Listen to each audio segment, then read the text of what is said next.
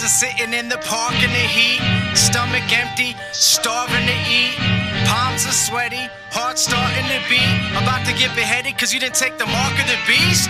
Bill Gates doesn't care about black teens. He's trying to alter our DNA by giving us vaccines. These elite Satanists are the psychoists. They preparing our bodies to accept the microchip. We even got liberals trying to become like Rambo, going to Bass Pro, buying up the guns and ammo. Instead of sporting flannels, now they buying camos. If you don't think this is end times, just read the book of Daniel. COVID-19 got me Googling my next Ruger and going to Target practice to become the best shooter. I'm questioning Sandy Hook and I'm a 9/11 truther that's sick of getting duped by that goof Fantasy Cooper. What you think they're doing right now? They testing us. These stimulus checks were distributed to invest in us. It's population control. They want less of us. They want to take out the weak and only keep the rest of us. I'm battle tested like a barbarian, and I got the scars to prove it like a Caesarean. I feel like I'm half white and I'm half Targaryen. The devil wants to kill me for the cross that I'm carrying. Ladies and gentlemen, welcome to the Josh and Jason Monday Christian and Conspiracy Podcast Show. I am your host, Josh Monday, and if you don't know me, I'm a Christian rapper, devoted husband, father, and Army veteran. And I'd like to introduce you to my co-host. He's a Christian, devoted husband, and father, Jason Monday. What's up, brother? How you doing? Good afternoon, guys. And we have a very special guest. He's actually from he's a pastor at Calvary Northeast Los Angeles. Pastor Pep, how you doing, brother? I'm doing good, Josh, and I'm doing great, and I'm glad to be here with you guys. I am so glad to have you on, man. And honestly, it was God is great to hook us up, man. I'm glad you did that men's conference. So Yeah. I got to talk to you afterwards. I'm glad I stayed after and got to speak with you. Yes, It's cool how God does that, huh? How God will like put you to meet somebody at that right time, the right person, just to say, hey, you know, these two guys need to talk about me. I like it when they talk about me. Yes. That's right. Amen. They connect us. So, well, we always like to get into scripture first. I like to get into it right off the bat. So, this is, you know, we're kind of going to go into faith, you know, having faith over fear. So, first off, I think this would be a great passage to go to. Genesis 22, verses 1 through 18. You guys got to bear with me. I know it's 1 through 18, but hey, I got to get this out because I feel like it's very important, and God kind of put it on my heart. So Genesis 22, verses 1 through 18, and this is going to be Abraham, you know, being tested by the Lord, and this is definitely like a prime example of faith over fear. So you could also look at it as Abraham trusted God so much, but God, he made a promise to him that his son Isaac would have kids. Yes. Okay, so he's either got to resurrect him right there after he sacrificed him, because Abraham was going up there to do that anyways. He didn't question it. He was going the whole way up there. He's telling him, hey, don't worry, the Lord will provide a lamb. The Lord will provide a lamb. And yes. And he's looking at Abraham like, man, this guy's really going to do it. He's going to do it. And he comes up there and he's like, hey. Yeah. And Abraham knew that he's the one who made the promise, and God cannot lie. He doesn't Well, for lie, sure. And he's never surprised. So he Perfect. Okay, so Genesis. to give somebody. So if you guys want, this is going to be out of the NIV, okay, guys? So Genesis 22, it's going to be, sometime later, God tested Abraham. He said to him, Abraham, here I am, he replied. Then God said, take your son, your only son, whom you love, Isaac, and go to the region of Moriah, sacrifice him there as a burnt offering on a mountain. I will show you.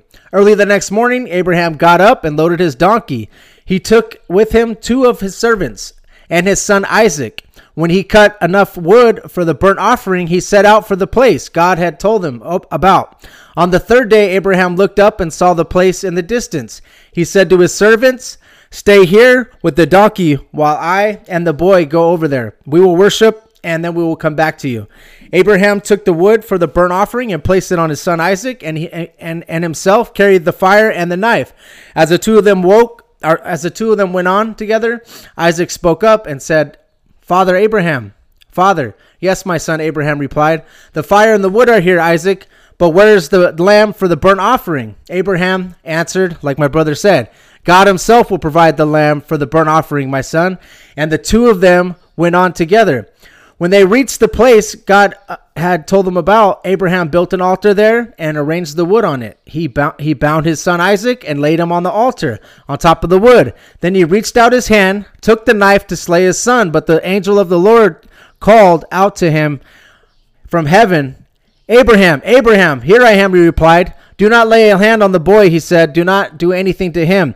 Now I know that you fear God, because you have not withheld from me your son, your only son.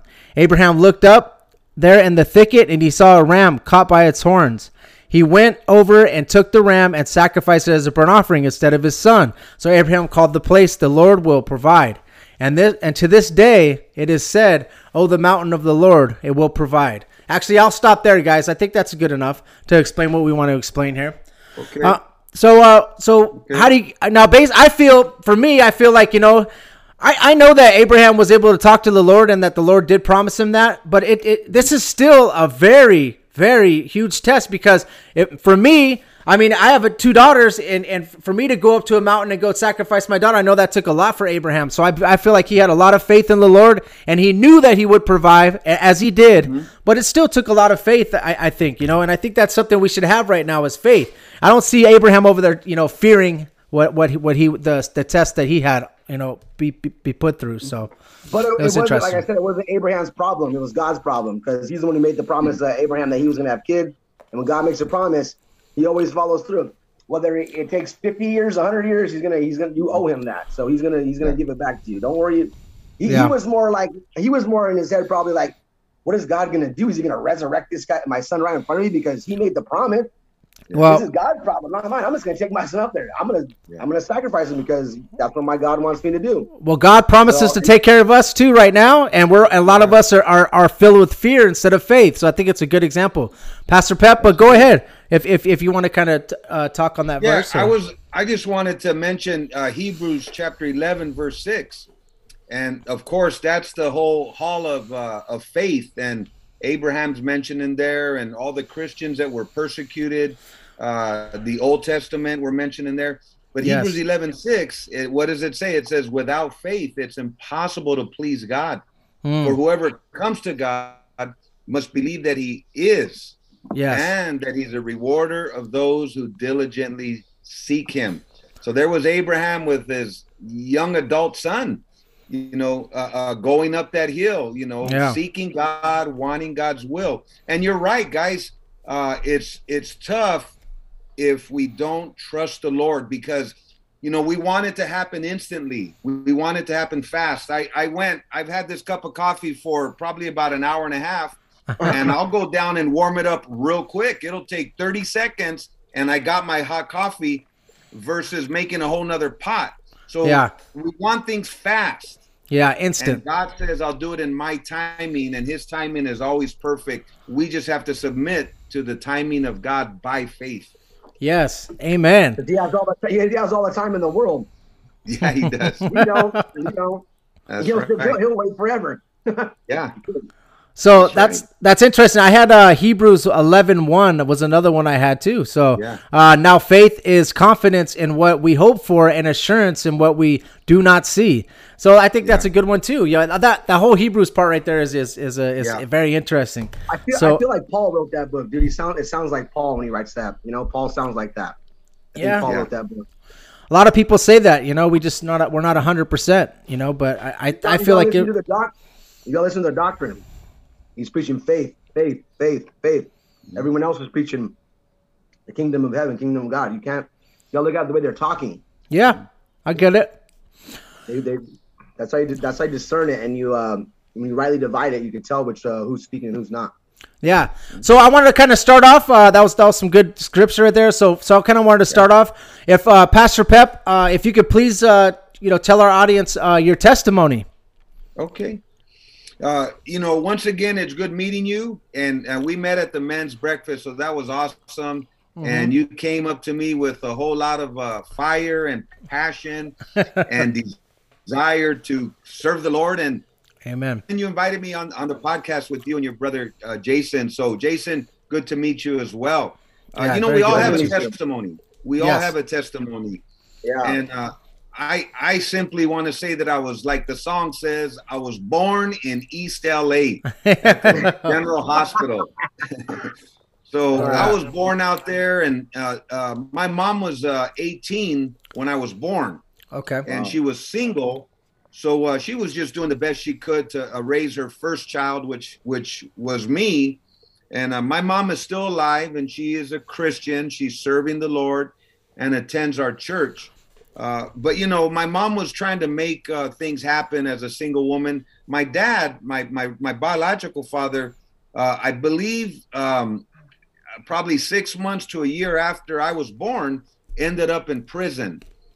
So I never lived with my biological father. I never lived with him outside of, I'll tell you when I lived with him in a minute. But so he was out of my life. And my mom did the best she could. She would get frustrated in life, and she would be upset. And I would see a lot of the things she went through when I was a child, you know, just 2, 3, 4, 5, 6, 7, 8, 9 years old, 10 years old, and experience her frustration in life. So probably about 11 years of age is when I was introduced to smoking marijuana, because I didn't have a lot of supervision. You know, my mom was living her life. She had married my stepfather, who was a good dude, but even them two together, they ended up getting into various vices and problems and issues. And, you know, that was a tough thing for them. So I was kind of left alone without parental supervision. Yes. So at 11, I was smoking weed. 12, I got right now my hair is kind of long right now, but when I was about 12 years old, I got a buzzed haircut, and I started dressing like the typical 1970s cholo gang member. So I had the white T-shirt, the khakis, and the blue or black wino shoes, they called them, kind of a slip-on. Yeah. And I was claiming a gang, man. And now a lot of times now, a lot of the surfers and skaters kind of dress like that with the dickies, the khakis, and the wino. Switched up. Comfortable too.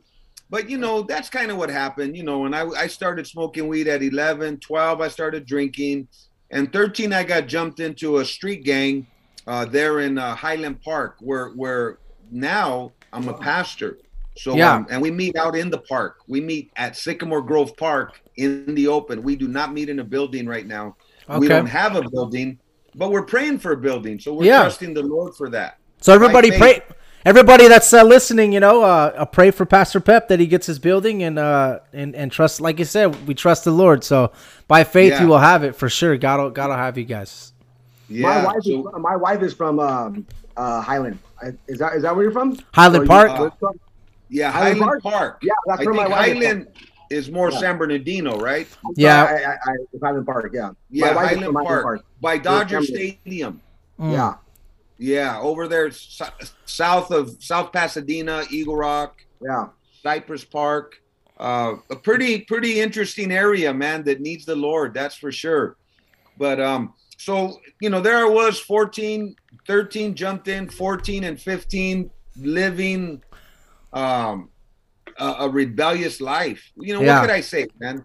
You know, gangs, drugs, violence, getting arrested. And at 15 and a half, I got arrested, went to court, and the judge said, I want you to get out of here and go to a ranch and stay there for 9 months. But prior to that, actually, that's when I lived with my dad. Probably when I was about 15, he tried to change me. And he lived in Sacramento. So when you talk about norteños, I was up there with those dudes in the streets, getting high, getting loaded. And I got some really good friends they're norteños. They've been to prison. They were doing that prison lifestyle. And they're still my friends to this very day. We're good, close brothers. Good. They're Christians as well. Amen. So one in particular, a good dude, Eddie Zavala, good friend of mine. And he did time, years in prison. So I lived up there with the norteños for a little while. But my dad tried to change me. He couldn't change me. You know, he tried, but he was a drinker. We would drink together. We'd get high together. we would do some violence together. When I got jumped, we went looking for some guys in a situation, and my dad resolved it without any violence on that day. But came back, got arrested, and I got sent by the judge to a Christian drug rehab program when I was 15 and a half. So I got saved, man, after a month in the program. And sometimes people think like, oh, well, you're an old guy. You were tired of living crazy and you did all your stuff. No, I wasn't an old dude when I got saved. I was 15 and a half. Yeah, which is awesome. I was still young. Yeah. I was still looking for a party. I was still looking for a chick. I was still looking for a high. Yeah. I was still looking to write on the walls. Yeah. That's my goal was prison. And the Lord came in at a young age and stopped it. Yes. Saved me, man. So I'm real thankful Praise the to Lord for that. For sure, man. Praise the Lord for that. Me and my brother are the same way, man. We grew up, in our home. It was we were once my parents got a divorce, it became a bachelor pad. My dad was like, you guys could do whatever you guys want. You guys could smoke weed, do acid, shrooms, coke, whatever, So we were kind of the same way. We had no parental guidance. So once my dad got busted for selling weed and went to jail or prison, jail, not prison, because he didn't do that. He didn't do years. He just did 6 months for it. But once that happened, I ended up moving with my mom, and my brother moved in with his friend, and we continued the party lifestyle, but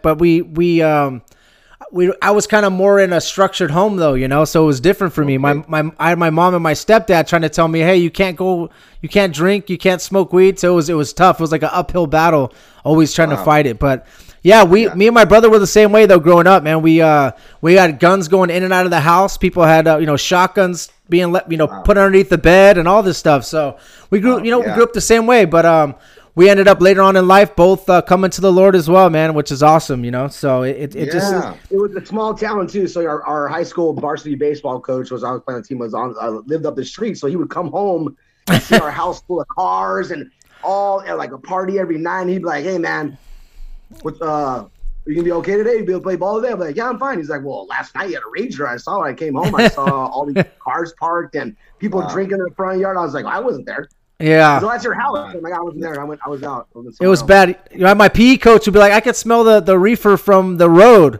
That's how bad you guys' house is. He was telling us that. So it was when my dad got busted, it was kind of hard because when we went to high school, it was like all the people in the high school knew that it happened, right? So it's kind of embarrassing, right? You're like, anyways, hey, we both ended up coming to the Lord. My brother and my dad always taught us about God, but he was always smoking weed while he was talking to us, like he'd be smoking weed and telling us about Jesus. So now, our foundation was all scribbled up, like, oh, well, it's okay to smoke weed and worship. But then we ended up, finding out that ain't the way to do it, So anyways, I would like to also ask you, what were the trials and tribulations that you had to go through to start your ministry, Pastor Pep? Did you have like a lot of trials and tribulations? I know that the devil, he tries to attack whenever you try to make a move like that. Like for us, when we started the podcast, I mean, there's stuff that happens all the time that we're like technically they tries to stop it or whatever. Time wise, maybe my daughter's crying too much, so the devil's always trying to do something to stop it. But what kind of trials and tribulations did you have to go to start your ministry?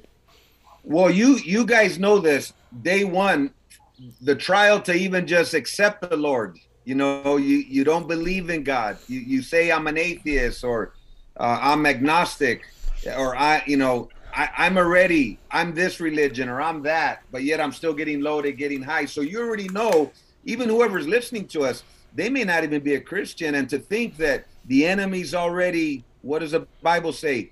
Satan has blinded the mind of those who do not believe. And that's what the Bible says. Yeah. But some of the trials I had were, number one, going into the rehab program.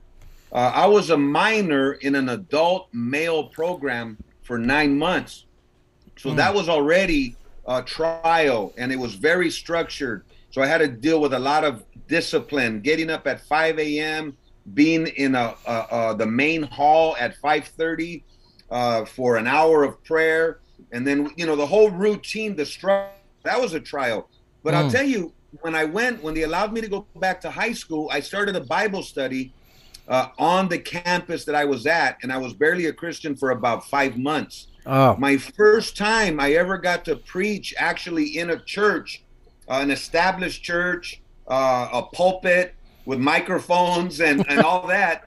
And the first time ever, I was 16 years old. Wow. Or even 15 and a half. So from then on, the trials were on. My mom and my stepfather were still not serving the Lord. They were still being trapped by their vices and their lifestyles. So I would hear about that. But I knew one thing: I have to go forward because I don't like what I came from. That lifestyle, like I tell people sometimes, I may have been crazy, but I'm not stupid.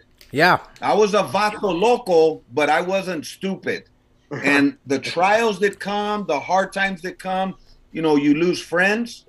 You get tempted to do those things that you didn't do. Be with chicks, get high, those type of things come after us. But I started teaching in the men's home when I was 16, the rehab home. I wrote a couple things down. I've had some dudes think that they've called me names because I was a Christian. Yeah. And I've had to stand up to them and say, hey, I'm a Christian, but I'm not a coward. Yeah. And I was down for the neighborhood, but now I'm down for the Lord. Yes. And I've been a Christian, guys, for 41 years. Amen. I've been saved 41 years. That's awesome. And if I add it correctly, I think it's 41 years. But, and it's the trials are faith, fear, will I trust God? Will I believe God? Financial. Yeah. That's divorce, a big one. Yeah. Yeah. Divorce. Lord, are you with me? Yeah. Lord, do you really want me to do this? Lord, I've been a pastor, for 6.5 years over here. This is the second church I've started in my life. And Lord, do you really want me here?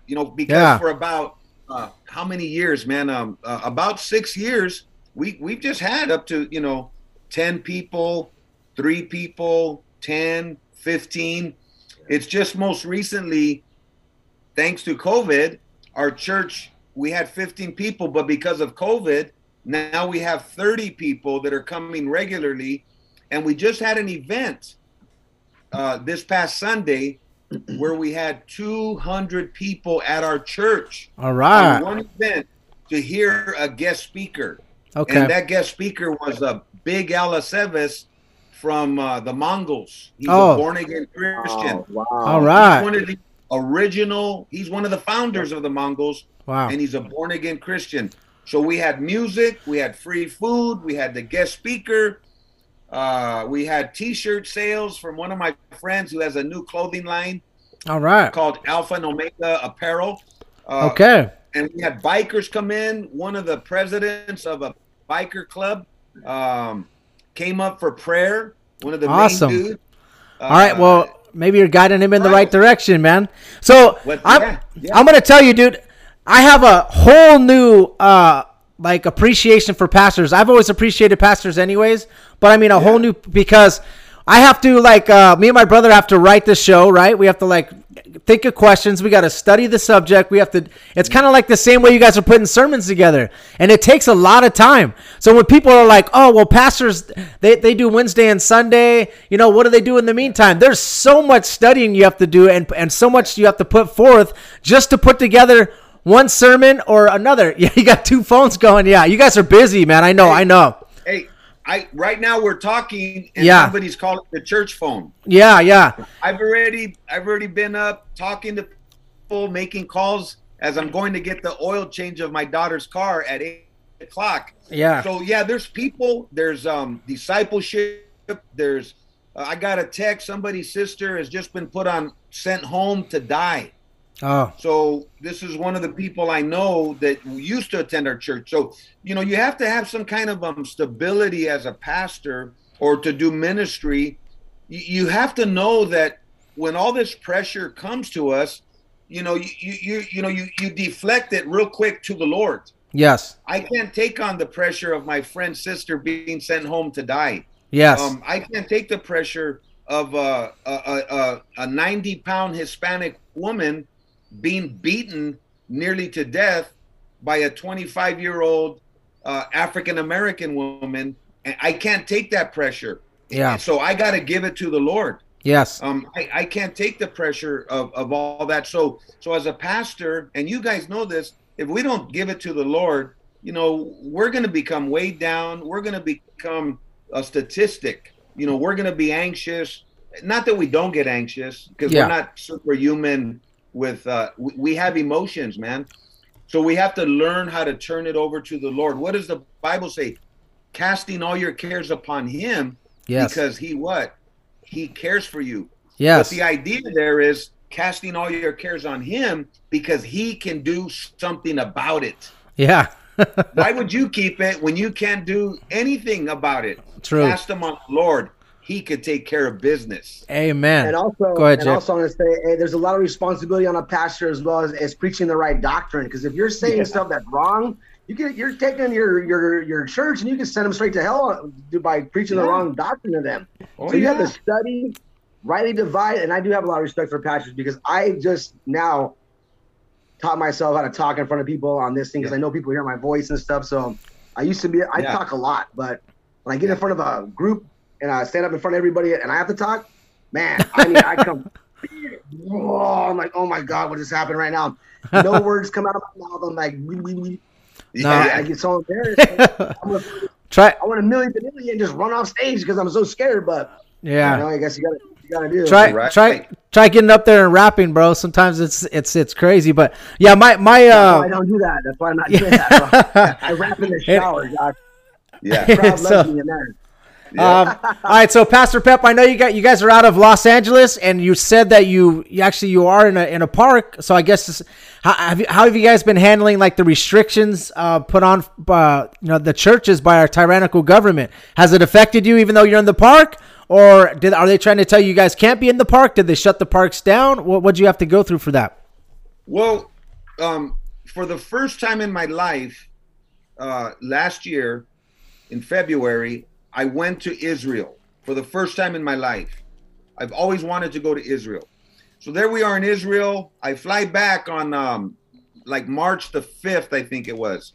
And as we land in LAX, we get off the the airplane, we go down the terminal, and I see people with masks. And I'm thinking, wow, there's always a certain ethnicity that I've seen with masks. And I go, oh, they always wear masks. I wasn't trying to be stereotypical, but I just thought that. Yeah, that's all right. And I realized that it was everybody that was there. It didn't matter what ethnic background you came from, what color, people were wearing masks. And I was like, wow, it's catching on, I guess. Now, when I got home, I started to realize, I think I caught a few, Facebook notifications on COVID-19. So I said, oh, wow.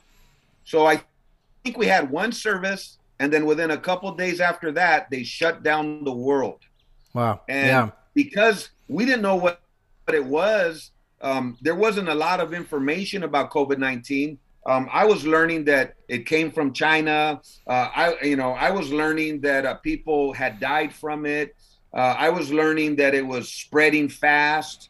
And then, as information starts coming out, I says, well, I don't want to put the church in danger as a pastor. Yeah. So we were meeting in a church. Yeah.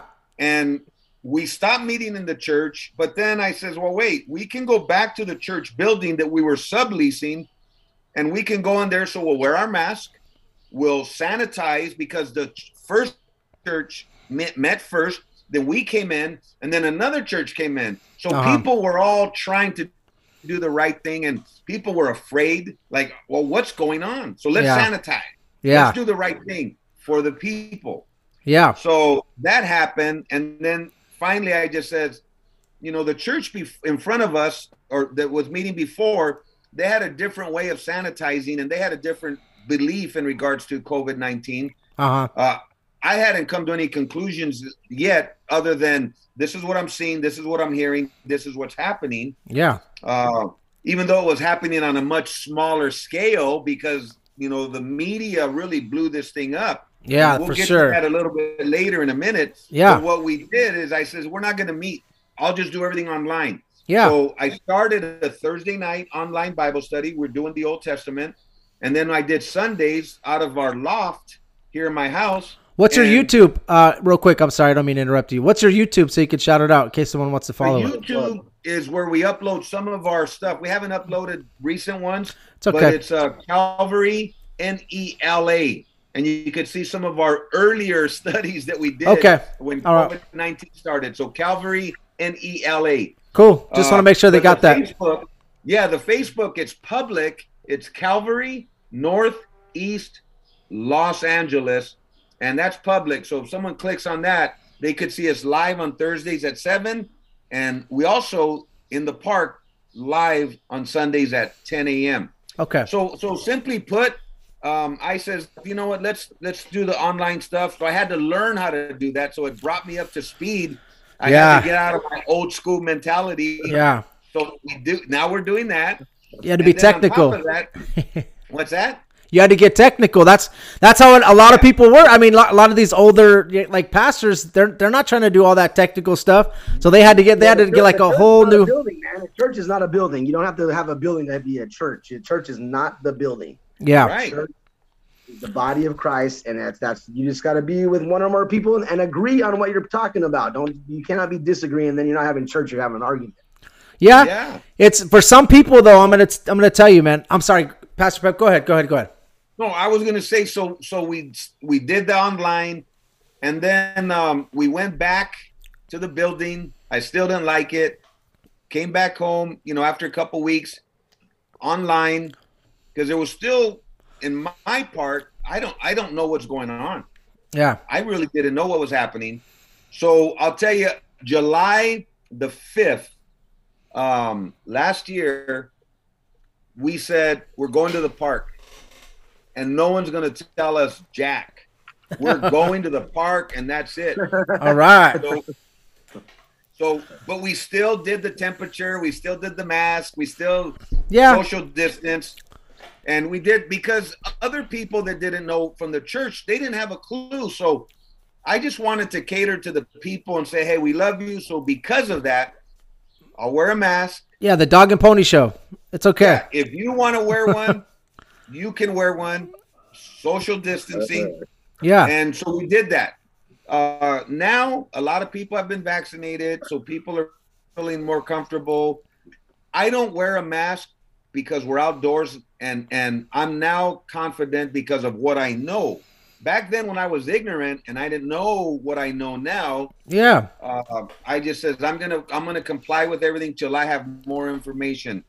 So now I don't wear a mask, and we've been in the park almost a year. And Good. Like I said, our church has grown. People are giving financially. Good. We got people from different parts of the world that are tuning in to our services. And I'm not talking about, thousands. Yeah, it's all right. We have one from Uruguay and one from some other part of the world. And hey, that's good. From Africa. And they're watching our studies online. And we got a good following that are hearing. And I teach verse by verse the best that I could. Yeah.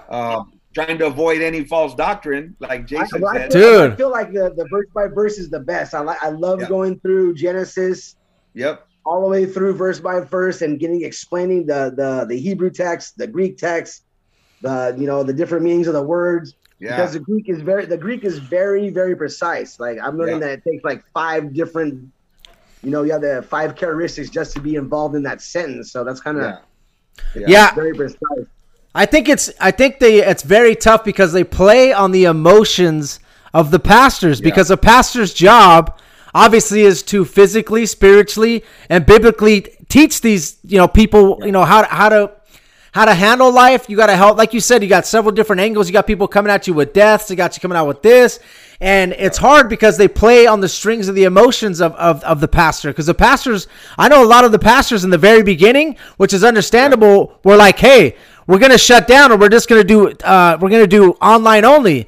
But once you start seeing the tyrannical government and what they're actually literally doing, shutting the churches down, but letting Walmart and Home Depot and all these other corporations be open, and they want the churches to be shut down, which is 100% essential, then you start, weighing your options. Like, are they really doing this to the church? Are they trying to shut us down? Because it's almost like you got to think of it in a positive way too, because what God is doing is he is cleansing the church, because there's some pastors that are literally there for a paycheck and they want that money coming in. And once it stops, they probably stopping too. So it kind of cleanses the church a little bit. Yeah. Pastors like you or pastors like Pastor Dan going out there and just keeping it going. You could tell that it was a different kind of dedication, So that's it, man.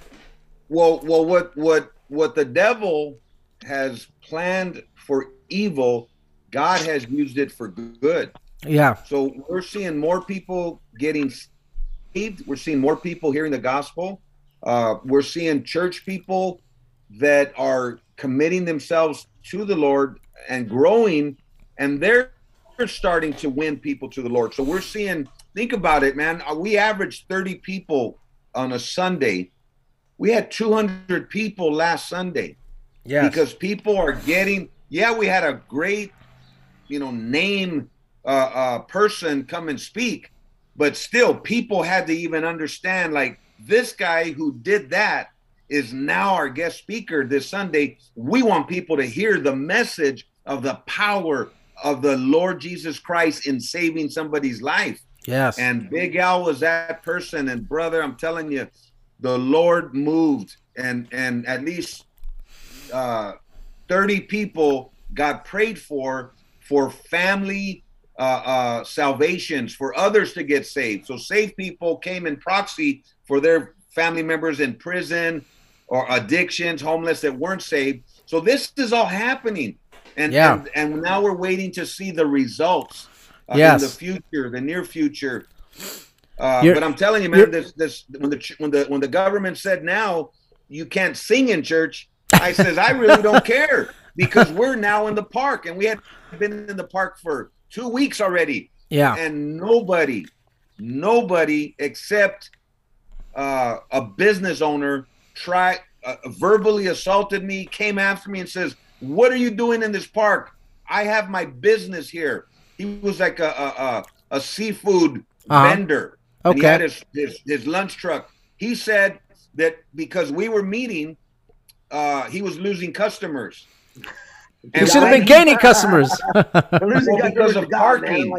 And the sad thing was, when he confronted me, it was 9 o'clock, an hour before our service started, and there was only 2 people from my church there. Yeah. I go, look, there's only 2 people here, from me and the lady holding our spot.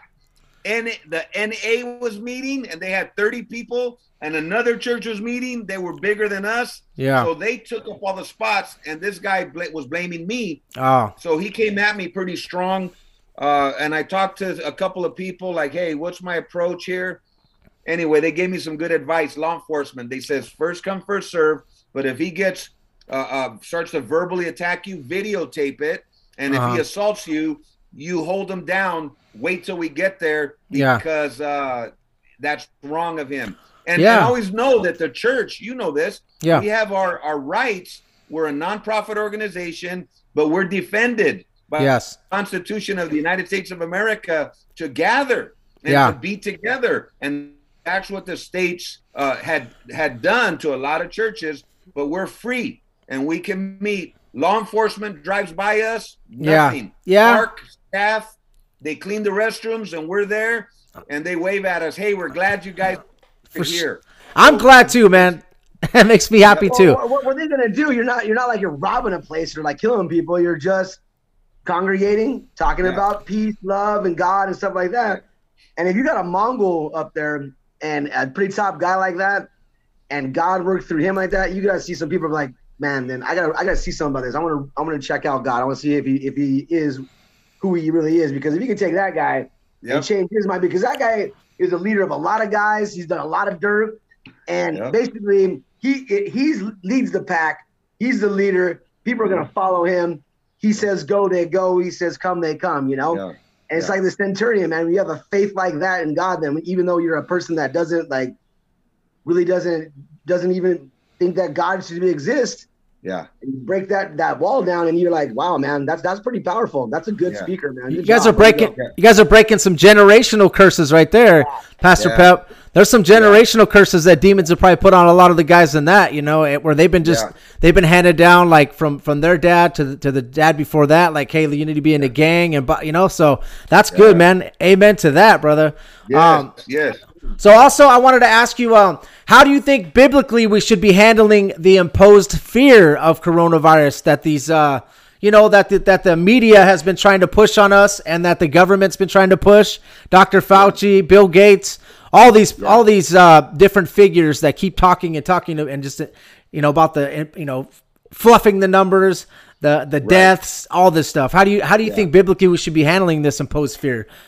Well, I think I heard when this first happened, I was listening to Greg Laurie, and he said two things that really helped me in the way I was processing what was going on with COVID-19 and fear or faith. He said two things. He says we need to handle it in these two ways, and I wrote it down. We need to be practical. That was the first thing, and the second thing he says, and we need to be prayerful. So practical can mean a lot of things. Wash your hands. Have your hand sanitizer. Yeah. I have it here. I don't even use it. I'm in my own house. I got soap, right? but the practical stuff, and the other thing was the prayerful stuff. And to that. So those were two things. And the other thing was, with fear comes a number of things. When you go to the bare, natural, mankind, there's four things that we have a choice to do in regards to fear. And the first one is fight, right? You fight the system, you fight this fear, or you run, flight. The other one is you freeze. You don't know what to do. And then the last one I want to mention, and they're all F's, is faith. You say, I have to have faith in this. Wait a minute. And then that's where that chapter in the Bible comes in. Psalms chapter 91. We have to be under the shadow of the Almighty and trust in the Lord that people may fall on our side, but it's not going to come near me, or it's not going to come near our church.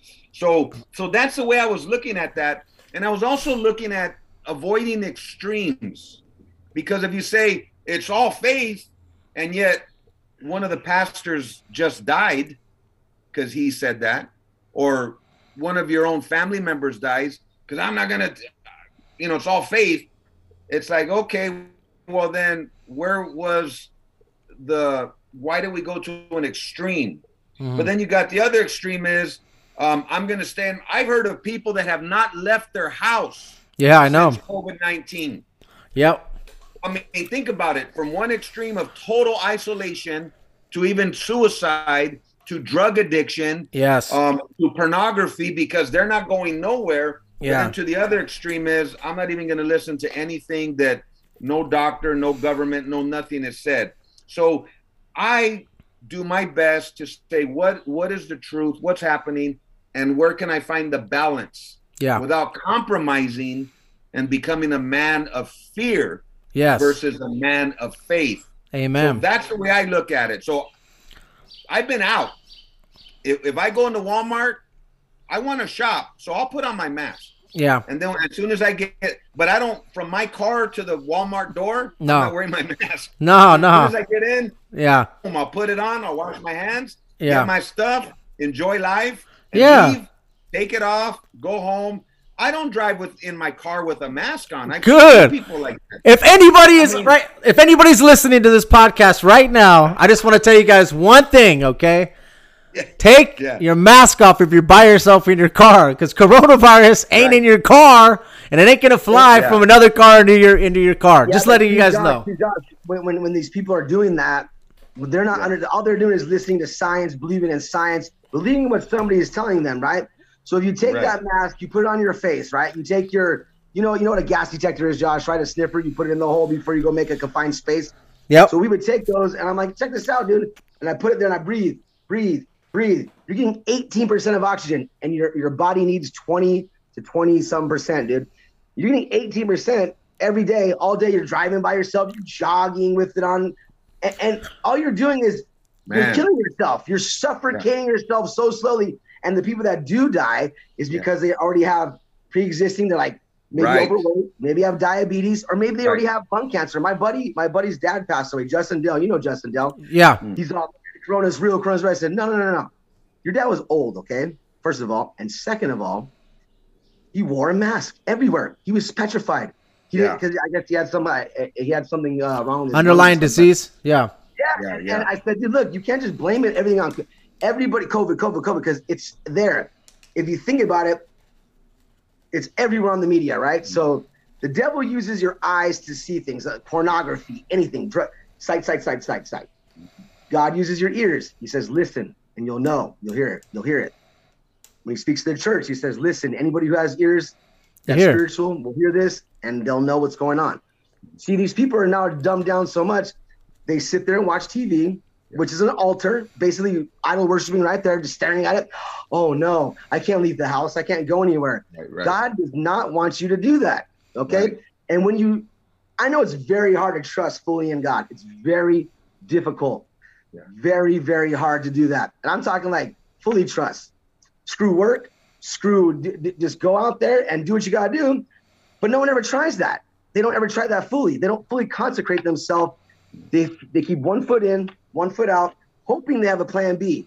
They think God's gonna think like that. You have full faith. That's having vain faith. That's not right.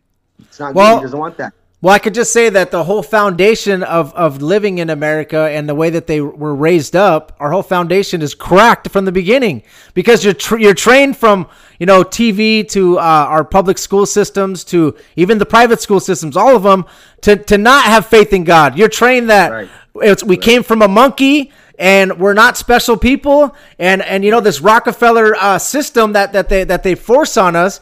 We don't even know anything until we truly do go to our Bible, pick it up, start reading, and then finding out what the real truth is. So it's very tough, like you said, to have faith. Yeah. It says it all day long in the Bible. I am the truth. I am the way. And people just got lost, man. There's this. Everyone, I hear this all the time. Have faith in science. Believe in science. Believe in the science. I was like, man. That's like when it first started, they said it's going to be 2 weeks. You'll be sitting at home for 2 weeks. You'll be fine. Don't worry. After that, we'll go back to your life. Yeah. It's almost 2 years down the road, and everyone's, put your mask on. I need to get vaccinated. You're not vaccinated. Why aren't you vaccinated? Yeah. Because I'm not, I don't want to do that. Right. If I had a choice as a kid, like a baby, and they asked me, and I could say no, I would have said no, I don't want that. I don't want that in my body because I don't know what it is. Yeah. And look at those vaccinations. Cure the disease. Like, hey, no more. You're not going to get polio, but you're going to get a vaccine, and then you got to get it again 3 months later. Again. Why? Yeah. Why? Yeah. Well, I was going to bring up the vaccines in a little bit, but I could kind of go. I can go a little bit into it. Now. So, what's your opinion on the vaccine from a biblical standpoint, Pastor?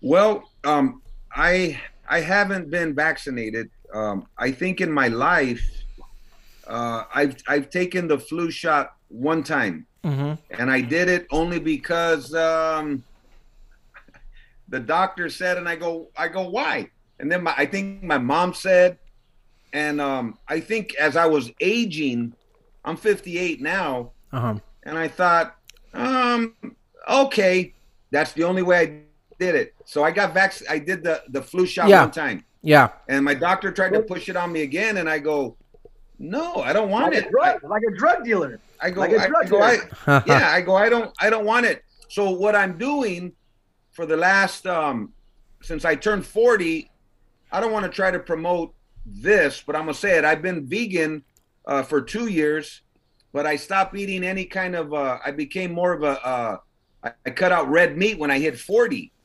Because I had high cholesterol.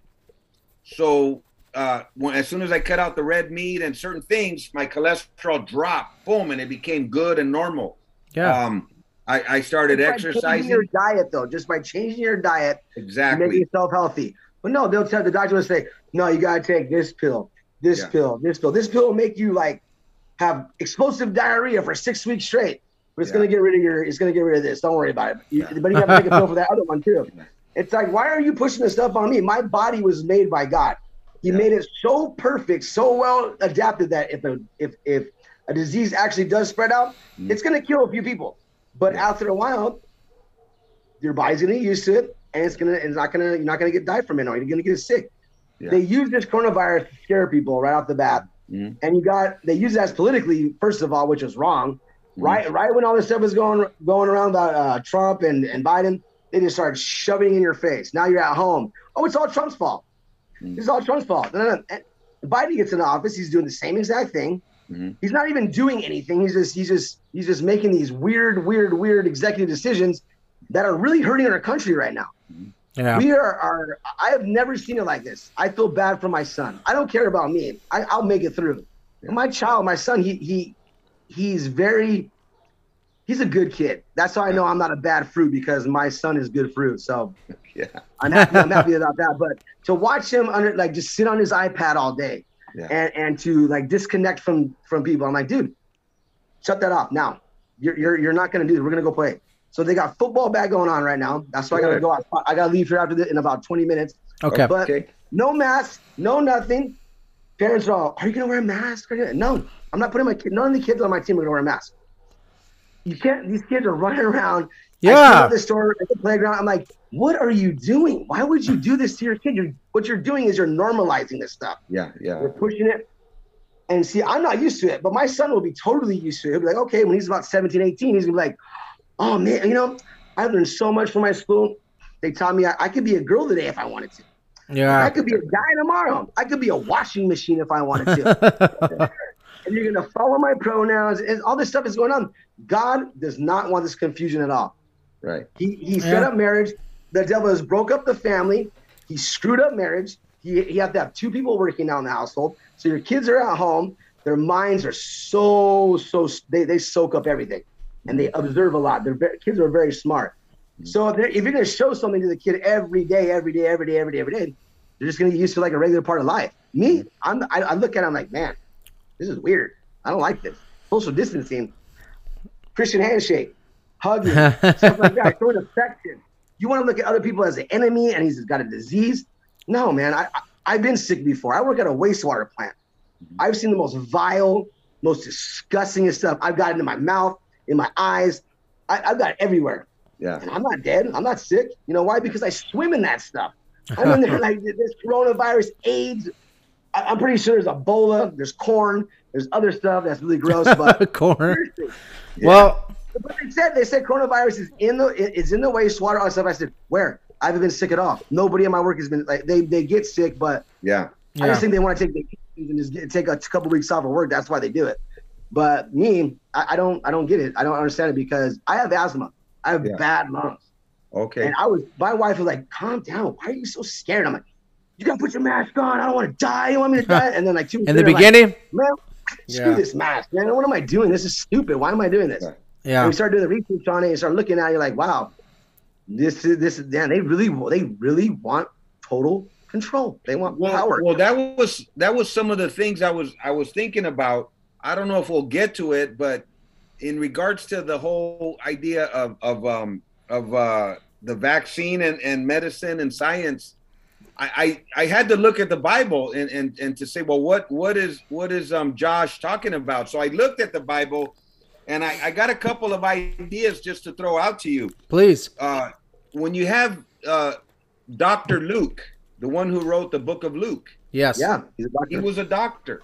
Yes. And it is very possible that he was actually Paul the Apostle's personal physician. Yes, sir, he was. So that's one thing. So I'm sure he looked at the science at that time, which probably wasn't as mongrel and dilapidated science like we think of. Well, these people were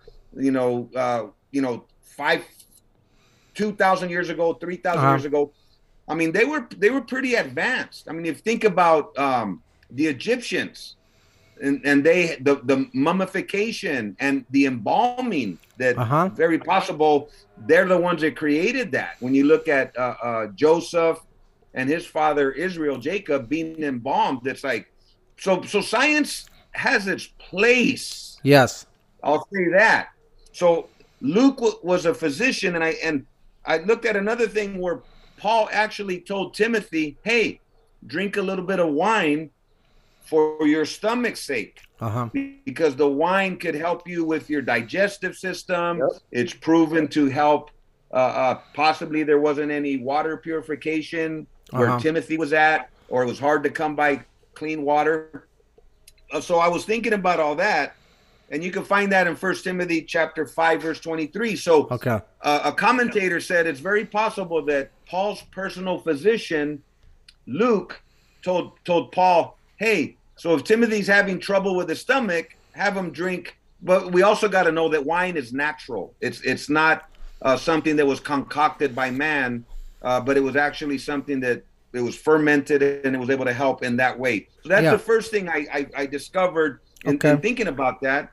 That was what only came up. I mean, I couldn't think of a lot of other things. You know, bodily exercise is profitable for some, for a little bit. Paul says that, yeah. Godliness is profitable for all things. Yes. So, you know, you got people, I saw a pastor put on his Facebook page, he had a patch over his eye. Pastor Raul Reese? Yeah. Okay. And I saw that and I says, well, it took some science to help him deal with the, I don't know if it was, what's that called that it was put on, it's on the eye, what is that? The retina? Term? The retina? The glucose, not glucose, when you have that on your eye, in your eyes, you can't see that well. Glaucoma. No, glaucoma. Glaucoma. Yeah. There you go. So he had the glaucoma, so he had to go to the doctors. He had to go that route. Yes. And you can pray and believe God, but God does use doctors. So I was thinking about those things. Yeah. What else did I write down? I learned that prayer is not a substitute. Prayer is not a substitute for stupidity. So you right. And if God gives you the actual answer right there, the avenue. Like I heard this story. I saw it in a movie. I think it was. He said, "Man, I heard this story about this guy. He got stranded in Antarctica. And he's like, God, please come get me." Mm-hmm. And he's like, an hour later, an Eskimo woman came up and saved my life. No God showed up. I was like, dude. Yeah. What are you talking about? He just sent you the person to save your life. All right, you were gonna die. All right, so Pastor Pep, here's my thing. So we were talking about Luke being a physician, right? See, now Luke is a physician, right? Yeah. But Luke is a God-fearing physician, right? So Luke believes in God and Jesus, right? So a lot of these guys that we're taking information from on this vaccine, these guys are not God-fearing whatsoever. What they are is they're profiting. The vaccine industry this year, one of them is going to make $45 billion this year just from admitting these vaccines. So what it is, it's like a funnel. Right now, the Johnson & Johnson and also the AstraZeneca, those two are causing blood clots. So they might be getting pulled off the market right now, okay? So here's what's happening. The mRNA vaccine is the other two, which is the Moderna and the Pfizer. Those are the two mRNA ones, the ones that people are talking about altering your DNA. So I think they're giving bad press to the Johnson & Johnson and the AstraZeneca, and they want to push everybody into getting that mRNA one, which is an experiment on us because it has never been proven. So what's going on is we're in a state. Hold on, Jason. Hold on. Damn it. Okay. Oh yeah. We're in a state of emergency. That's the only way they can administer the vaccines. And if you actually read the box, look at the Johnson & Johnson box or any of the boxes, it says only able to use during a state of emergency, right? So now, when I would trust the science as long as it's proven, right? Some of the stuff like the polio one my brother talked about earlier, I mean, that thing took like 15 years for them to approve it, right? Right. So these ones are made within a year, even though me and Jason know that it's obviously been planned way further back than that. But as far as what we know, President Trump, Operation Warp Speed, let's get it going. And now they start shooting the vaccine in people's arms. Now, Now we got Israel, which you were just talking about, which we respect it. We see it as God's people. They vaccinated their whole country, mandated the vaccine.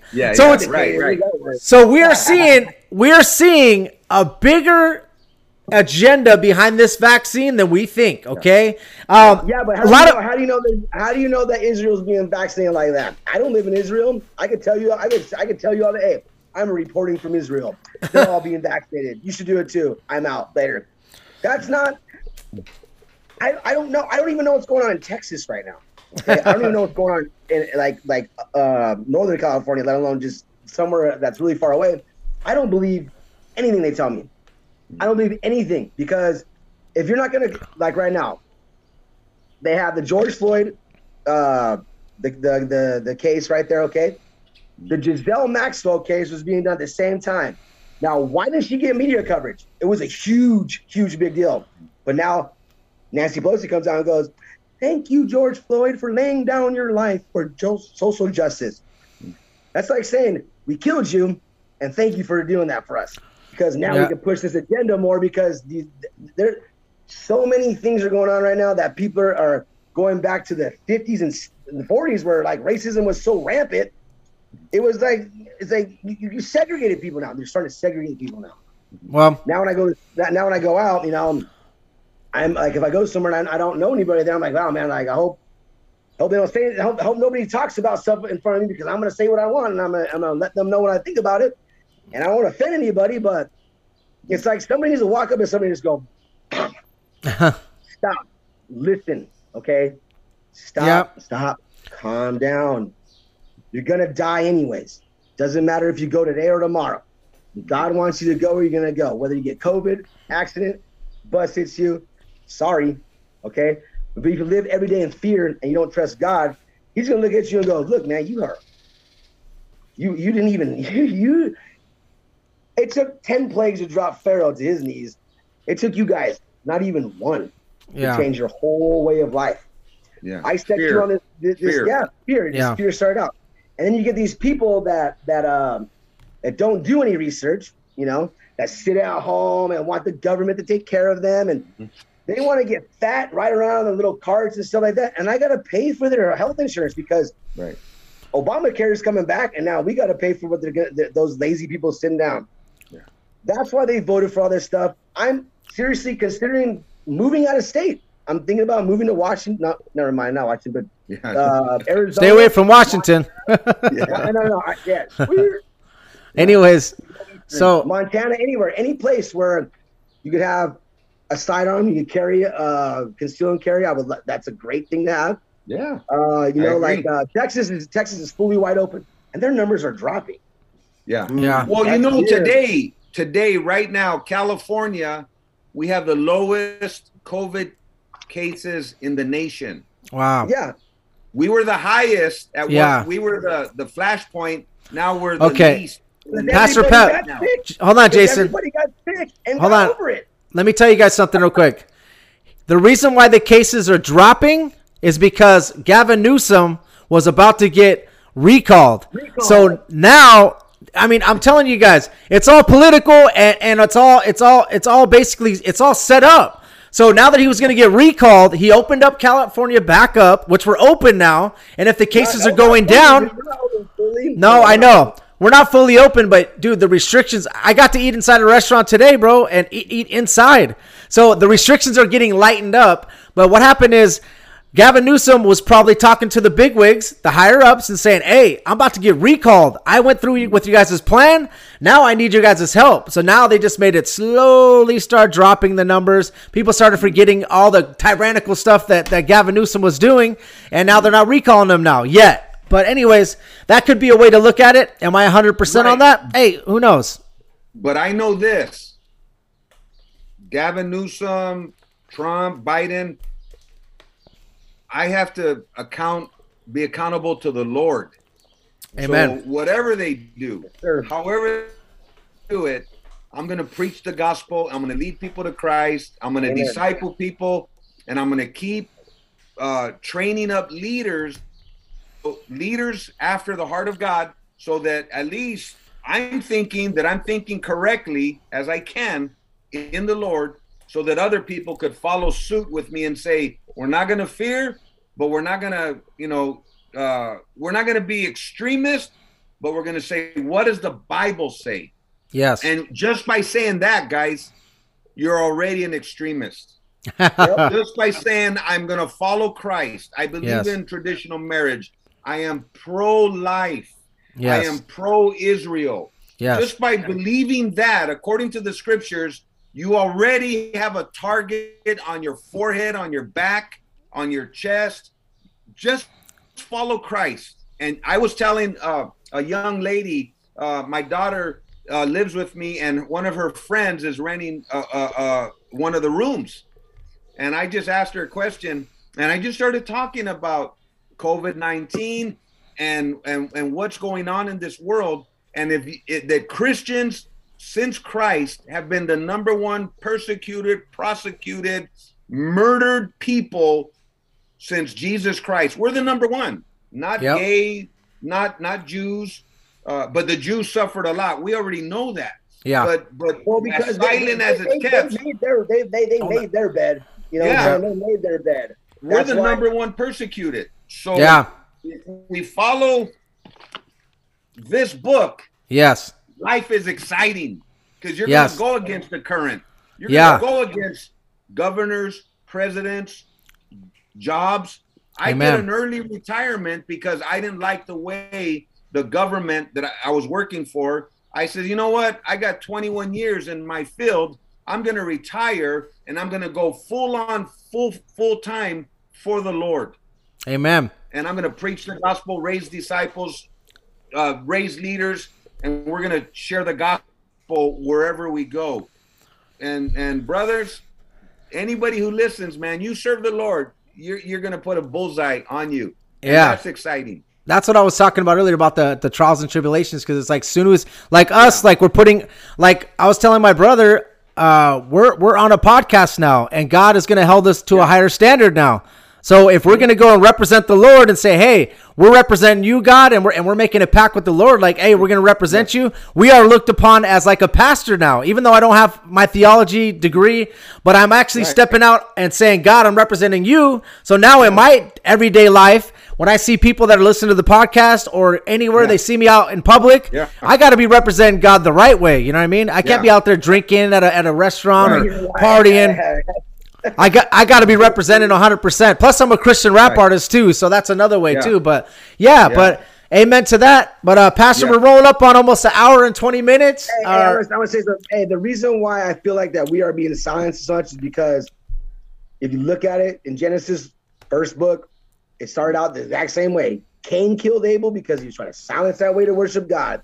He's like, I got religion, you got God, and I got to shut him up. And then after a while, when you start going that way, I'm not trying to rag on Catholicism, because it's not about Catholicism or Hinduism or Buddhism. It's about the devil, because he has infiltrated it so much that he widened the road to heaven. He makes it think there's this way, there's that way. Hey man, you can stand on one foot, pick your nose, and you're gonna go to heaven. Just say God, tap your heels and say Jesus Christ 3 times in a row, and you'll get called up to heaven. No, it's not that. It doesn't work that way. You got to read the Bible. You got to rightly divide all of it. And when you look at it, you'll see, oh wow, this is where human nature went wrong. This is where this went wrong. This is the punishment for that. This is that. Okay, now if I do that, keep doing that. If I keep smoking crack every day, you're gonna die. You're gonna probably end up in a jail. You're gonna be stealing stuff. You're gonna go down a bad road. Now, if I don't smoke crack and I go to work every day, or I go and I follow Christ and follow what He wants me to do, you go to sleep at night and you're like, wow, man, right on. I did good. Because I remember those days where I was up all night and I was like, man, I hate my life right now. What am I doing? Why am I doing this? Next day, you're like, I'm gonna get better. You want that? Yeah, I want that. Let's go that way. And it's weird how the devil does work his way through your eyes, man. I'm like, I could be walking down the street and I'll see like a torn up porno mag on the ground. That could take me to a spiral to a different, like your whole life could go bad right there, because you saw that. Then you go on your phone, you're like, oh, I'll just look it up real quick. I'll just be, no one's going to know. And then you're in there for a couple of hours, and then your wife's like, what are you doing in there? What's going on?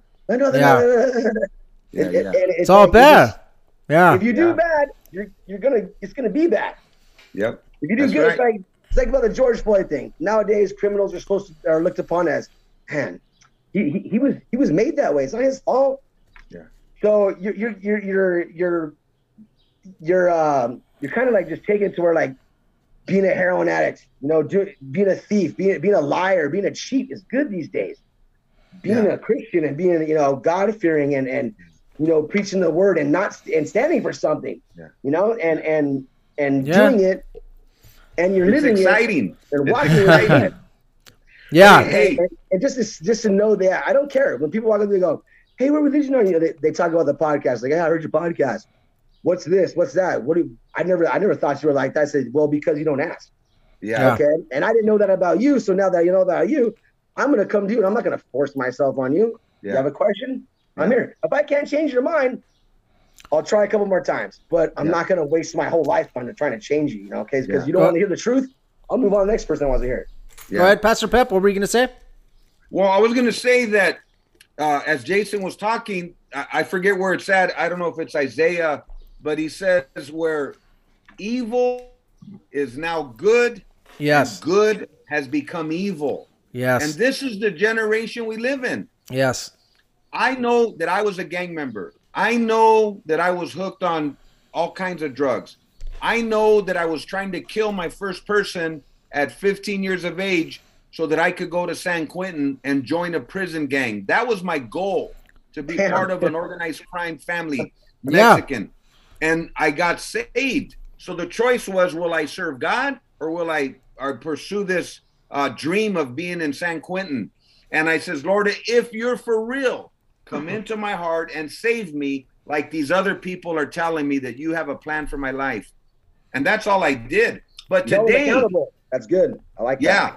But today you say, well, because of who do we trust? We know we don't trust the government, even though, you know what I mean? We trust them to build the roads. We trust them to have hospitals, or we trust them to whatever. We do trust to some degree, but our ultimate trust in times like this that we're living is definitely in the Lord. So do we trust the Lord? Do we trust science?